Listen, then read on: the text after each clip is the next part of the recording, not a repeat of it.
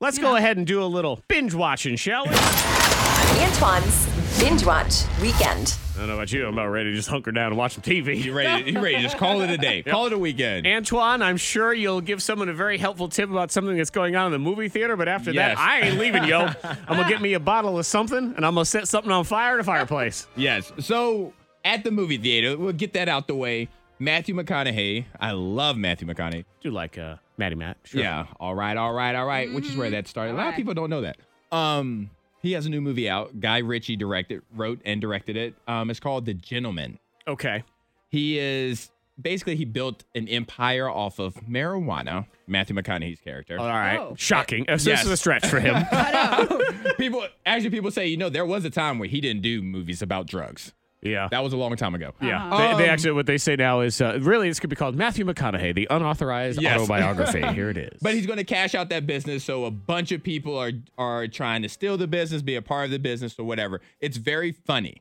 It's like an action, but it's really funny. It's not like over the top, like a lot of effects action movies, like driving around, handguns type thing. Gotcha. But right now it has a 93% on Rotten Tomatoes from the fans. 71 from the critics, but 93 from the fans. What do those stuffed shirts know about anything? We aren't critics. We're fans. That's cool. You like to have a good movie this time of year because sometimes we don't really drop in super awesome movies or new movies. It's not summer blockbuster or spring or anything like that. So it's The Gentleman. The Gentleman. Okay. Guy Ritchie used to be married to Madonna. Yes, exactly. That. It's the only reason I know who it is. Yeah. Okay, what else we got? All right, so Disney Plus has a show called The Diary of a Future President. Oh, yeah.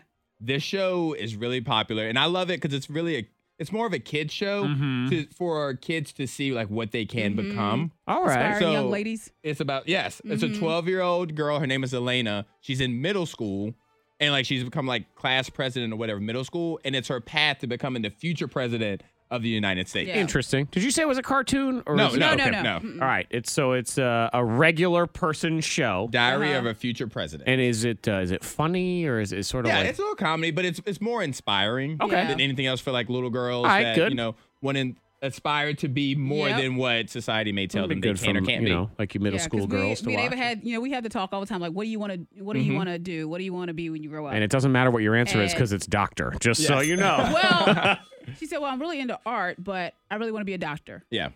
Good answer. because she knows. I said, but think about what type of doctor you want to be. An art doctor. This is 100% on Rotten Tomatoes. Wow. 100%. Yeah. Everybody who's watched it loved it. And it's just great. Mothers and daughters, fathers and daughters. Like it's a great one for young Kids girls. in Very general. nice. Okay. And the final item today in the Binge Watch Weekend And so like I is- was saying, this is Super Bowl week. We're about to go into Super Bowl week. Arguably the best part of Super Bowl week is the Puppy Bowl. Oh, yeah.